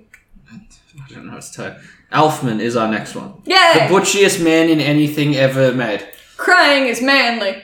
Everything he does has to be strictly by the books manly, and he will let you know how it is. I know he's like a one-note character, but again, fleshed out well, enough that you're like, I will tolerate your buffoonery, sir. Drinking soda is manly. You can tell that this is manly. No, I think he would yell because it's not beer, and it has to be in a big... No, because if he wants to do it, then it's manly. Alright, if he wants soda, it's fine. Crying is manly. Real men are in touch with their emotions. Yeah. To really add the butchy manness into it, he is voiced by Christopher Sabat. Again, I don't want to just read people's IMDb resumes because they're dub artists, so they're in fucking everything. But this guy is the big butchy man in Ghost in the Shell Batu. Mm-hmm. He is Shell, Vegeta, Yamcha, and Piccolo in the Dragon Ball dubs. Mm-hmm. And he's also Garter Belt. Who is not big or manly. He's a man that is not a full-grown adult in that show, and that is the one. Yeah. He is the manliest man by default. Maybe. Yeah. Do you have any things about him? What he do and stuff? He comes from a family of, like, transforming magic people. Yeah. He does, like, a big beast. Sometimes has, like, an arm made out of stone. He seems to be the one that can transform, like, different parts of his body into anything he wants. His younger sister transforms, like... She's more animalistic. Hers aren't, like, big battle-y orc things. It's like a mermaid for swimming. It's like a... What are those bird things? A harpy? Yeah. For flapping around. But she's always very, like, humanoid in her transformation. Yeah, I'd say hers are more practical than his one. And then Mira, who I'm not sure whether we're going to introduce. Yep. We already have kind of touched on. No, we're going. Okay. She doesn't transform like the other two. She's more like a Jekyll and Hyde kind of thing. Yeah. So you like Elfman? Yeah, Elfman's good. I just the video game has me dreading his eventual haircut. But that's the thing, like, he's set up to be like this joke of a character. Because as I keep pointing out, it's manly. But I swear to God, manly is in every single sentence that comes out of him, unless he's like crying over a very big loss. You know, like no, because that's manly. Yeah, but like it's done. It's done to such a point where it's a wholesome move. It is really like you enjoy it, and it's never like when he's like, "Oh, this is okay because it's manly." It's not masculine stuff. Yeah, it's normally just like whatever he's doing at the time. Yeah. He just likes to exclaim that he is a man. Alright, here's the contender for Kaya's WAP against Grey. I don't know how else to say it. I hate... No. Alright. If you aren't thirsty for Grey, you are thirsty for Loki. Look, he was just really nice in his interactions with Don't edit out your hesitation there, because we all felt it. It's Loki spelled with an E, which I find... that hurts. That hurts my soul. I hate that. It is Loki. Yeah, it's Locke. It's Locke, but spelled wrong. He is voiced by Eric Vale. Kaya, would you like to go into this character? As much or as little as you see fit, given his entire personality becomes a spoiler, like... Let's say like 5 more of these books from now, so it probably doesn't matter too much. Feel free. He's the womanizer. He looks like the red-headed, green jacket-wearing kid from Digimon. Yeah, but grown up. He's the womanizer of Fairytail. He always got a bitch, man. Multiple. There's like 2 or 3 at all times. I mean, he uses like ring charm magic, similar to the other. No, he doesn't. He does. He uses charms. No, he's until lovely. Later. No, he's lovely. Kaya, later on, it's revealed why he can't use his normal magic, so he uses charms. Because he's lovely. I'm not saying he's using roofie charms. I'm just saying he uses charms. You don't have to be so defensive. And he's very caring. And he and Lucy get along real well. Yeah, he saved her from those definite rapists that one time. You know, it tries to play it off a little more G-rated than it is, but it does not take a lot of thought to go, yeah, this is pretty like adult themes here and there. Especially for the sake of the podcast, I will go into, for a while there, its time slot change to a slightly more kid-friendly. Yeah. You remember hating this. At the start of every episode, it was a huge close-up of Natsu's face warning you to, like, not sit too close to the TV in case, like, epileptic seizure children would see it. Yeah. It's a weird balance between kind of played for kids and for laughs, but also, like, it's very fucked up a lot of the time. Yeah. Yeah. So, you like Loki? Yeah. Who do you like better, Loki or Grey?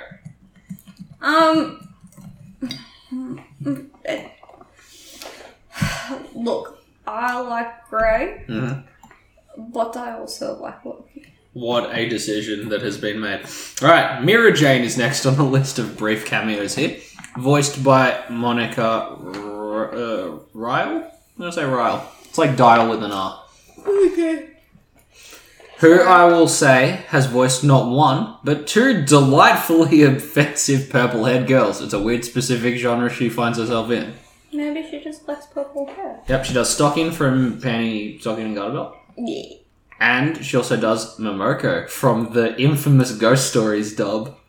Ooh. Take the time to YouTube or Google Ghost Stories English dub. Even if you don't like anime, it's worth it. Kai, you want to go into that real quick before I continue with Mira Jane? Side note. Yeah, a little bit of an anime side note. It was...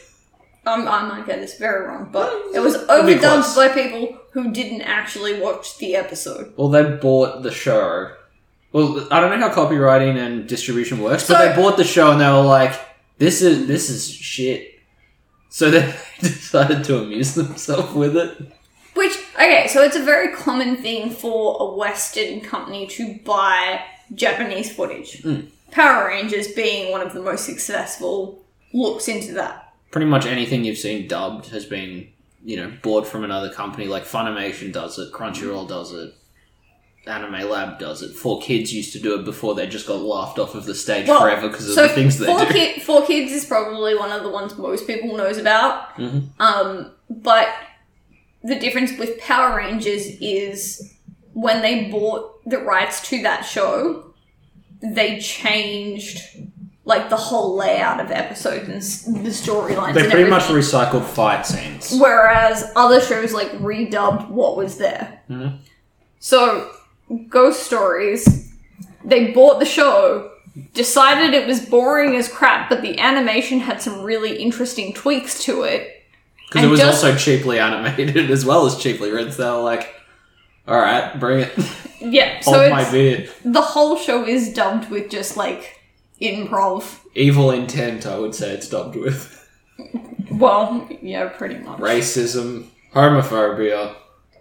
A third example of something that would offend a lot of people. Bestiality. Yeah. Because of the rabbit episode. Nah, that didn't become bestiality. That was the twist. You thought it was going to go that way, but it was racist. Anyway. Yep, so take the time, guys. It's really funny. It's an interesting look. So Mira Jane is like the centerfold chick of Fairytail. Like she's the sort of the spokesperson and the eye candy and all sorts of things. She's the most ladylike of the Fairytail group. Yeah. Because, when you put Mary Jane next to Kana, Mary Jane is the more ladylike of the group. Yeah, that's your two examples. Do you want to go into Mira Jane at all? Or you just... It's Elfman's sister, the one who has the Jekyll and Hyde demon form. But you don't really ever see that. Sister. She doesn't pull it out unless she has to, and I think it's possibly because the Master has asked her not to. And she's also like more of just like hanging around the guild, taking care of shit. Yeah, she's a bit like more of a manager. I would say she's like second in command because she like runs the bar, she looks after everybody. She's in charge of the request board. She is an S-class, but like we said, she doesn't really go. She's almost like retired-esque. Yeah. She's like, I've done some cool shit, I'm just going to kick it. I don't question if it's because, like, when she crosses over into her demonic form, she has a hard time coming back out. I think it's because of what happens to the sister, and I also think that's why Elfman is, like, super... manly. Yeah, I want to be manly and not feel things because I had a really traumatic experience. So I'm just going to not think about it anymore. Damn it, Lizana. You ruined your family. Lasagna. Yeah, we probably are really ruined that. And at this point in the bar brawl, it's a good spot for me to talk about manga and anime discrepancies. So firstly, in the anime, Lucy's standing to the side, out of harm's way, and Mira Jane says the chaos is fine until Elfman lands on her. In the big bar fight. Then Gray gets his boxes stolen and asks Lucy for her underwear. Yes, it's a fan servicey gag, but it's somehow very plutonic in its delivery. Because Gray is a very polite man. He's like, are you using yours? And she's like, am I using my underwear? Technically, she was. Like, you have clothes over the top of it. I'm just asking for Andy. Exactly. It's like if a girl was. He's not asking because it's hot to him. He's like, can you give me like something to cover my ass? No, but it's like if a girl was like, I'm a bit cold. Can I borrow your coat? Yeah, that's how he's treating it. He's like, I'm a bit naked. Could I borrow some clothes that you're not currently needing the use of? Alright, She's got a skirt on. She doesn't need her underwear too. So manga differences. A. Lucy in the manga is cowering in fear under a table when Mira Jane finds her. I mean, I would be slightly concerned. Yep. Okay, B. Mira Jane, instead of being hit with Elfman, is fucking bottled. She gets hit with a big glass, like Jack Daniels bottle, and is bleeding quite severely from the hairline. She doesn't seem to mind, though. Oh, she's so happy! She's so happy with chunks of blood running down her face. It's not necessarily a gory book, but it, like, plays that bar out as not a fucking good place to be ever. No. She goes down there like more than like the actual fight story arcs. Alright, and number C. The reason I placed my hand the way I did. Number C. Number C. Shut up. I heard it too. I was like, I'm not going to say anything. And then I saw your entire face changed as your brain went, what did I just say? Yeah. Alright, so C is Grey's full naked ass in front of a very off-model surprised face Lucy. I mean, we see the ass. She does not. She sees other things. Alright, so those are 3 examples of how the series is lightly toned down for the animated version. Despite this, the show never feels caged up, does it? Like, they throw a few bastards and a shit around here and there for good measure, and it all still feels okay. Yeah. It never feels... I've taken the gay character out of Sailor Moon. It never fucking hits that sort of level. It's a show that I would be fine showing to anyone of any age. No. But you don't feel like, you know, some of those shows you feel like when you're watching it, it was supposed to be written for like... You can taste it being an dumbed M15. down. Yeah.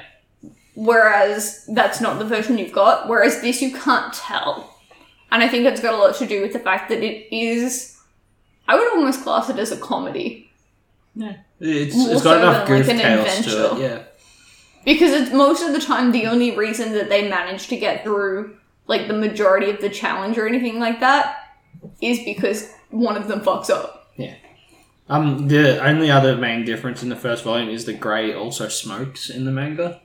And I'm glad they removed it completely to just avoid dealing with it in the anime instead of having the lollipop photoshopped in One Piece style. Yeah. Yep, so chaos worsens. Lucy uses a small cat named Happy as a human shield. Well, a cat shield. Yep, and then we meet one last character. A hulking, shadowy beast. This big monster like stomps into the room. Voiced by R. Bruce Elliott.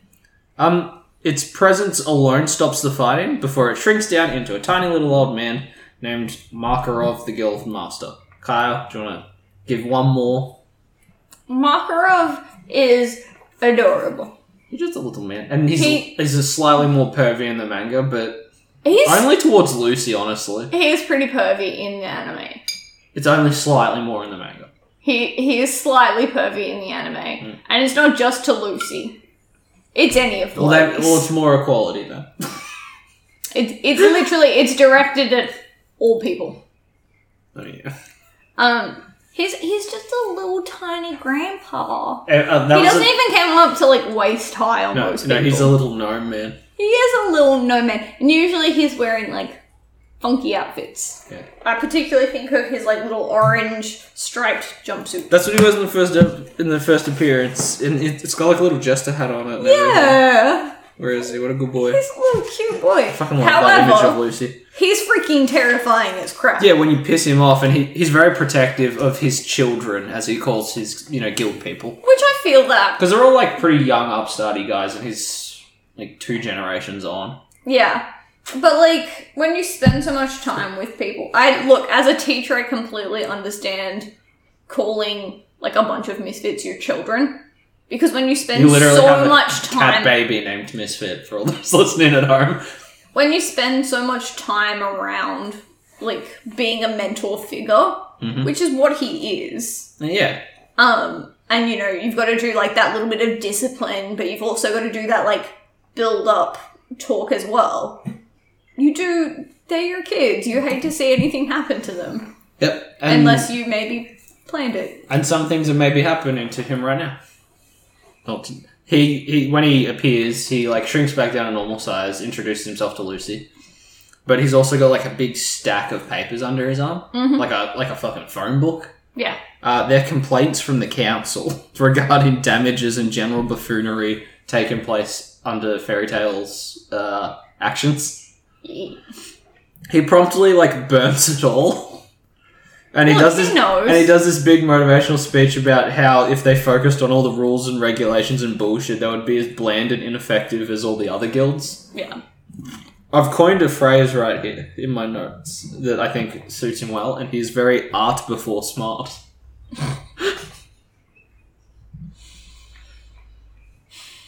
Don't fucking decide me. I was trying to think of a way to say that he's more about getting the job done than doing it well. You know what I mean? You know what I mean, though. Stop doing this. I mean, I know what you mean. So, my next bit, Kaya, is the magical stamp and my questions. So, Lucy gets her guild mark. You know, like Natsu had his reveal in the last episode. She has a big pink one on her hand. Now, how do you think that it works? Because it's literally a stamp, but it's like a magical fancy stamp or whatever. Well, it's very confusing because it's a stamp. It's not a tattoo. But it's forever. But it also links... It lasts forever, but it also links them to the magic tree. Do you think it washes off and they have to redo it every once in a while? Like a fake tattoo? No, because they never fade. So I don't know. That's what I'm asking you. I'm asking you the science. No. Alright, where would you put yours then? Ooh. It has to be pretty big too. I've never seen a small guild tattoo in this series yet. Frantically Googling your own body parts? What are you doing? Where would you put it? I feel like they kind of have to be visible. Nah. 50% of them are that visible. Lucy's is on her hand. Hers is visible. Not Mira and Gray's stuff, is because it's on his tit. He's always shirtless. Well, that's true. The girls mostly have it on their upper thigh. Elfman's got his on his neck. Happy's is on his back. Yeah, you never see his ever. It's got behind his backpack. Yeah. There's a lot of characters you don't see it on. I suppose. It's just none of the main ones. Okay. I don't know. Maybe my butt cheek. Great. Well, then I would left or right? It. Right. Okay. That's okay then. Because, you're right or... Because if it's on the left, it's on the crypt side. Okay. So... I'm really sad that you didn't just pick up on my reference then. I don't have time for your nonsense. Fuck you. Right. Well, this little bit of everyday life at the guild plays out. We meet Romeo next, voiced by Kayla Carlisle in this season. He changed his bill later. He is a little boy who is panicking about his father, who we mentioned earlier, Macau Conbolt. I'm gonna try that again. No, it's like Colbolt, but spelled wrong. It's a weird one to look at. Okay. Alright, that guy's voiced by Brian Mathis.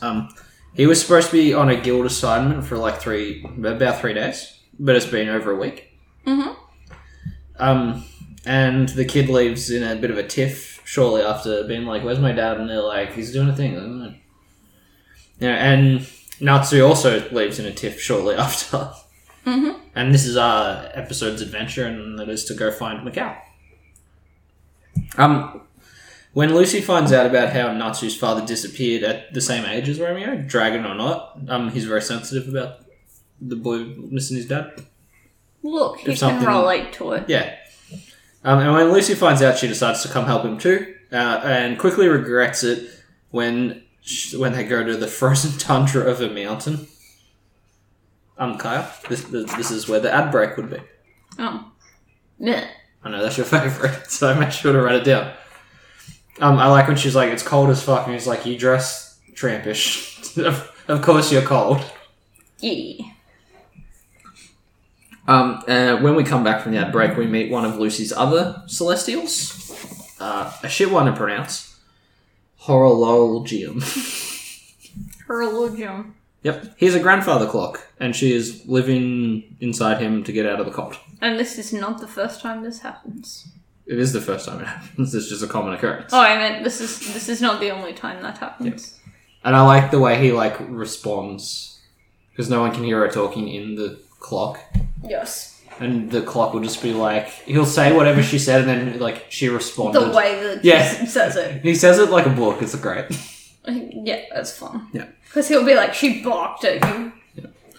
Well, inside, the gang are attacked by a Vulcan. Unlike Spock, these Vulcans are big apes with pointy heads. It decides to steal the quote-unquote pretty female human. Yeah. In his cave, this Vulcan cave, the clock disappears for Lucy because they can't stay in the human world for too long. But she's promptly almost saved once again by Natsu, who charges in, slips over on the ice, and is then tricked by the ape monster into falling off a cliff. Yeah. Can you not go away? Why are you be so mean to him? He just want to be your friend.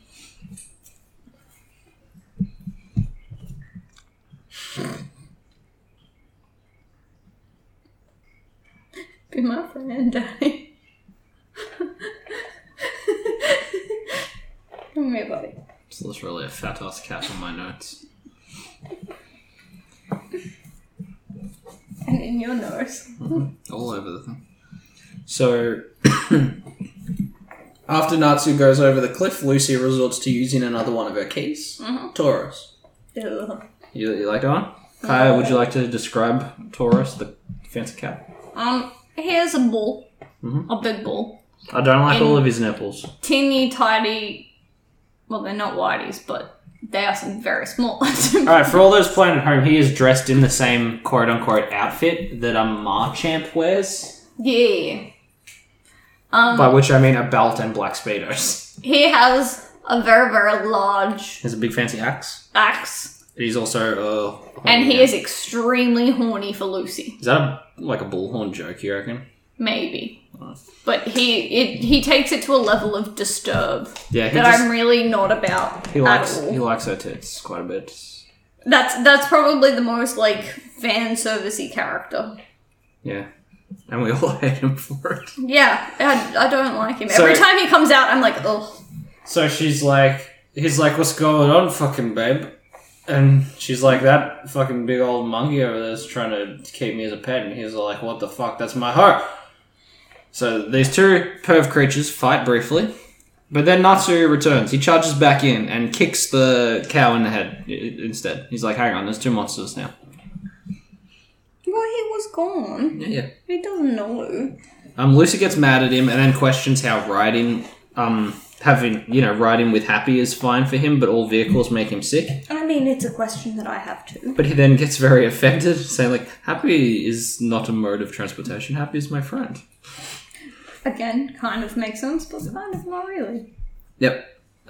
This whole bit represents the show pretty well. Like, it's got these goofy idiots having dumb conversations, but then you got big magical fights, but also inspirational talks of brotherhood and friendship. Because as Natsu continues to beat up the Big Yeti thing, he does this big speech about how he won't leave without Macau because the guild is his family, and if Fast and Furious has told me anything, is that you don't give up on family, and the street always wins a street fight. Yeah. Listen to our previous episode. So the Vulcan picks up Taurus's big axe and swings it down at Natsu. And I love the way he catches it and then in the struggle, like, starts to melt it with his hands. Yeah. Well, he is the fire dragon. Yeah, and he's catching, like, the molten steel that drips off and spitting it back at the Vulcan. Like a gun. Like a little gun man. Why not? Yep. He then knocks it out with his big fiery punch, to which Lucy points out we still have to question it. Yeah, like, you knocked it out. You beat it into nothingness. Luckily for them, though, it transforms back. You see, these Vulcans are body snatchers. They turn people into more of them. So when they pummeled it, the Vulcan spell broke off and Macau remains. Yeah. He's upset with himself, like he's a big failure. He fucked up his quest. He turned into a monster instead of, punching a bunch of monsters. And he was like, there was like 20 of them, they ambushed me, and I got through 19 of them. Yeah. And he's like, well, and he's already ashamed enough because, like, his child's getting picked on because his dad is in, like, that fucking drunk, stinky guild of all the screamy idiots. Yeah. And he's like, I'm not even, like, a good one. But, as Natsu points out, it is cute. He got through 19 of them. Like... Yeah. Focus on the positive. Yeah, so we jump home to Romeo, who's been picked on by these older kids, saying his dad... They're butt wipes. Yeah, they're all stinky drunk hooligans. And in the bully's defense, kind of a good... Yeah, they're right. It is. They're all just drunk hooligans screaming and punching one another and breaking things. The Fairytail wizards I know, but they're also the soccer hooligans from Eurotrip to an extent, are they not? They're Fairytail wizards. Yep. And this is when Natsu brings his dad home, bragging about how Mikau single-handedly brought down 19 of these big-ass Yeti monsters, leaving out the last one, of course. It's cute, you know, it inspires Romeo to join later on, even. Because that's, like, his origin story, but it's a setup. You don't see it for, like, ages. Yeah, 5 seasons. Yeah.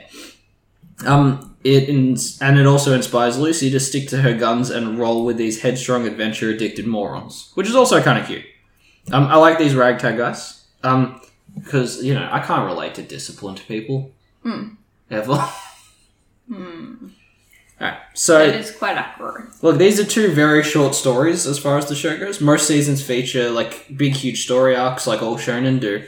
But personally, I do like the little adventures like these because I think, for one, I'm used to episodic things because, you know, we watch a lot of Western cartoons and we watch a lot of slice of life animes, which are always episodic.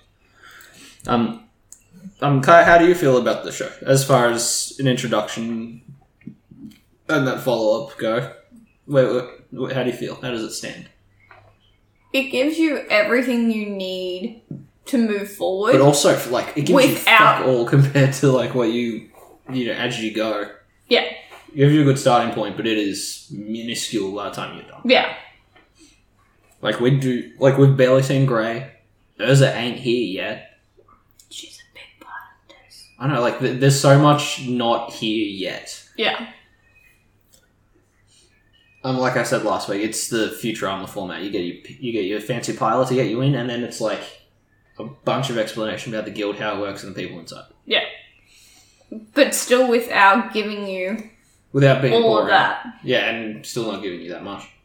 Like, it's one of those things where you think you know everything, and then, like, another 50 episodes later, they're like, however, did you know this thing too? And you're like, oh, that explains all of that other stuff. Yeah. And then another, like, 50 episodes later, you're like, oh, hang on, okay, rightio. Like, it gives you what you think is an entire introduction until you realise it's not. Yeah. It's just, like, it's peeled back one layer. And it just keeps, like, peeling back that little bit more until you get to the core of the show. Did you have any other thoughts about the show? I have a question. Okay, go. So, while watching the show, I noticed... It took us a while to notice in hindsight. There are some little jelly bean creatures. There's fucking critters, everybody. There's critters. They're either called Easter eggs or creatures. Like, they're the vaguest shit I've ever seen or tried to Google. Explain to me the critters. So, in every single episode... Which we didn't know. We got pretty far. And then we were like, oh, look, they happen every, 5 episodes or so. And then you Google finally tried to Google it, and it was shit. like, no, it happens all the time. Yeah, so... I think we didn't realise until, the big bad of season 1, which is, 50 episodes in. Yeah. I'm just going to write down a thing, because I didn't take notes for this bit. So, much like... Do you remember the aliens originally appeared in every episode of South Park until they forgot to keep doing it? Well, they did. Kenny always died, and there was always an alien somewhere in South Park. You bastard! You killed Kenny! I'm so glad you sat there and did a terrible impression that misquoted it. Thank you. But I'm going to continue anyway. Look, considering the fact that I don't watch South Park, did pretty good. You didn't. We will move on. Alright, so every episode had, a weird squiggle of a creature in the background. Yeah. Now, this brings me back to the comparisons with the manga. Because the first episode's one, in almost the exact same... I can't say timestamp or panel here, but in the same moment, the critters are there. It's always the same few. There's not that many versions for every episode. This is the jellyfish couple. You know, they're there. They're in episode 1 when they go to the cafe, which last week we mentioned. Alright? And they're in almost the exact same spot in the episode. And when I was reading it, I was like, there's those fucking things, because I watched it before I read it. Yeah. So then it became, are they in every chapter as well? Oh. And I run into a phenomenon I've run into a few times now called the silent internet. I know you've never really had this drama because I did ask. Where you think you're at the cusp of something or you're trying to figure some shit out and you Google it and apparently you're the further only person ahead than everyone already. Yeah. So if you start Googling these little Easter egg characters, you can find like really good compilations of every appearance to the timestamp in the anime. Not a single thing about the manga. Not a one. Which again makes me think, oh no, even like Japanese media have people who never read the source material books. I'm DCing again. I'm just wondering where it was coming. Well, it's part of it. So I had to frantically go through chapter 2 for literal ages. It's not in the same spot this time. Because I was like, oh, maybe they're around the same bit every time because they are in the first one. And then there's no information. But they're not. So instead of appearing near the big monster Makarov, there is a little tiny one over here on the shoulder. Look at that one. Oh, he's just a little boopy. It's a little fella. It almost looks a little bit like Blue. Yeah. So, there's a little man in every chapter, and I hate it. Because... Alright, so in the original Harley Quinn comic run in the year 2000, every issue for the first, year, the first, creative team was on it, their stuff. There was always a Batman somewhere in the book keeping an eye on the situation, ready to step in if shit goes out of hand. I mean, he never does. Yeah. But there is always a Batman in every issue. And there is nothing about it on the internet, nothing about it in the trades. The only time you ever, hear a confirmation about it was in the original issues, do you remember letters to the editor? That shit that don't happen no more? It's brought up in that a couple of times. And that's all gone. That's silent internet. Yeah, and I hate it. I run into it a lot. Yeah. But you're very, I like to investigate aware. these things. Yeah. I get caught up on details. We're watching stuff and I'm like, oh, this is fun. And you're like, how can you enjoy this? That same person voices these 4 other people. And I'm like... Which I mentioned last week. Because I didn't pick up on it. Thanks. Yeah. Yeah, I like trivia. But it also is my detriment sometimes. It makes it very difficult to watch a film with you because we'll be sitting there watching a movie. You will quote the start of Scooby-Doo to the finale of Scooby-Doo. But at least out of habit. You can't stop yourself. But at least I quoted exactly in time with every character. If I said it slightly behind or slightly in front, it would be annoying. So for all the listeners at home, neither of us are good to be around. Wait, hang on. I'll be getting mad about casting and things I recognise and trivia in the background. And that one dude in the red sweater you see push the Christmas tree over in Gremlins that you can't fucking not notice ever again now. Excuse me. And then you've got Kyra quoting the entire Disney catalogue and Scooby-Doo. Excuse me. I'm a horrible person to watch Scooby-Doo with. Yeah. You're a horrible person to watch any movie with because all you do is sit there on IMDb and then point out all of the errors or, interesting facts in the film. As long as my mind is full of trivia, I don't have to think about anything else in there. Demons, man. And on that note, ladies and gentlemen. No, not on that note. You should email us at the School for Wayward Nerds and tell us if you've ever ran into silent internet. Blah. Because, again, it's a phrase I made up. But someone has to relate to it. It's happened to me a lot.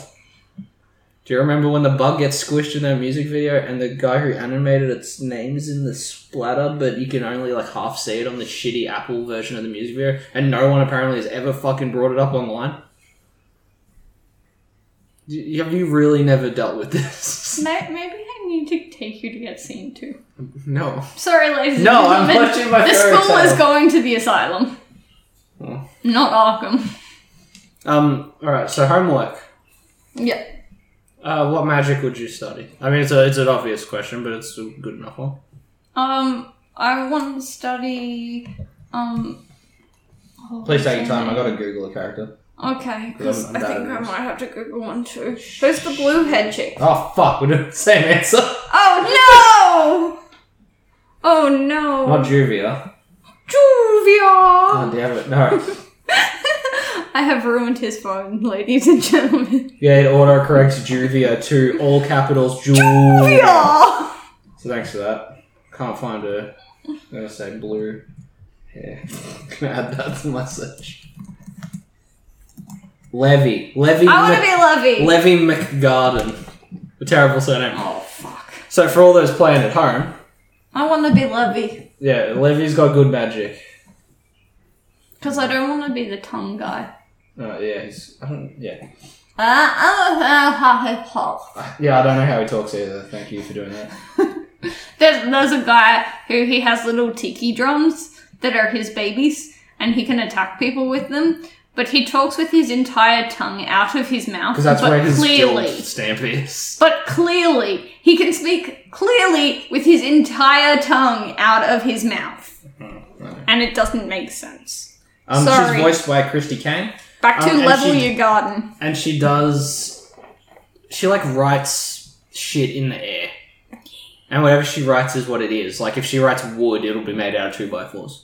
Yeah. Which would be a handy magic to get a discipline in, because you've got me taking a solid gold G for gold to a pawn shop, and then taking a solid gold O to cash converters, and so on, until I buy a cow.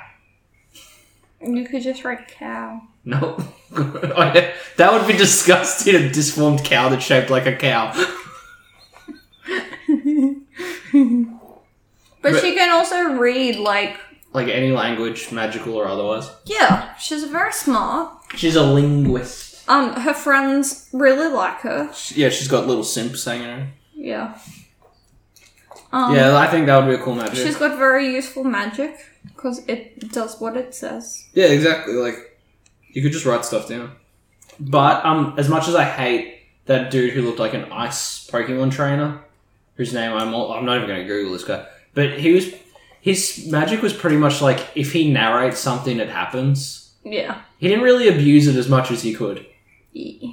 Because I could have some shenanigans with that. He's a bad guy, though. I'd be all like, the cat got off the bench. And then it would happen. Yeah. That's so cool. I wish I was special. The jug boiled and made me a cup of coffee.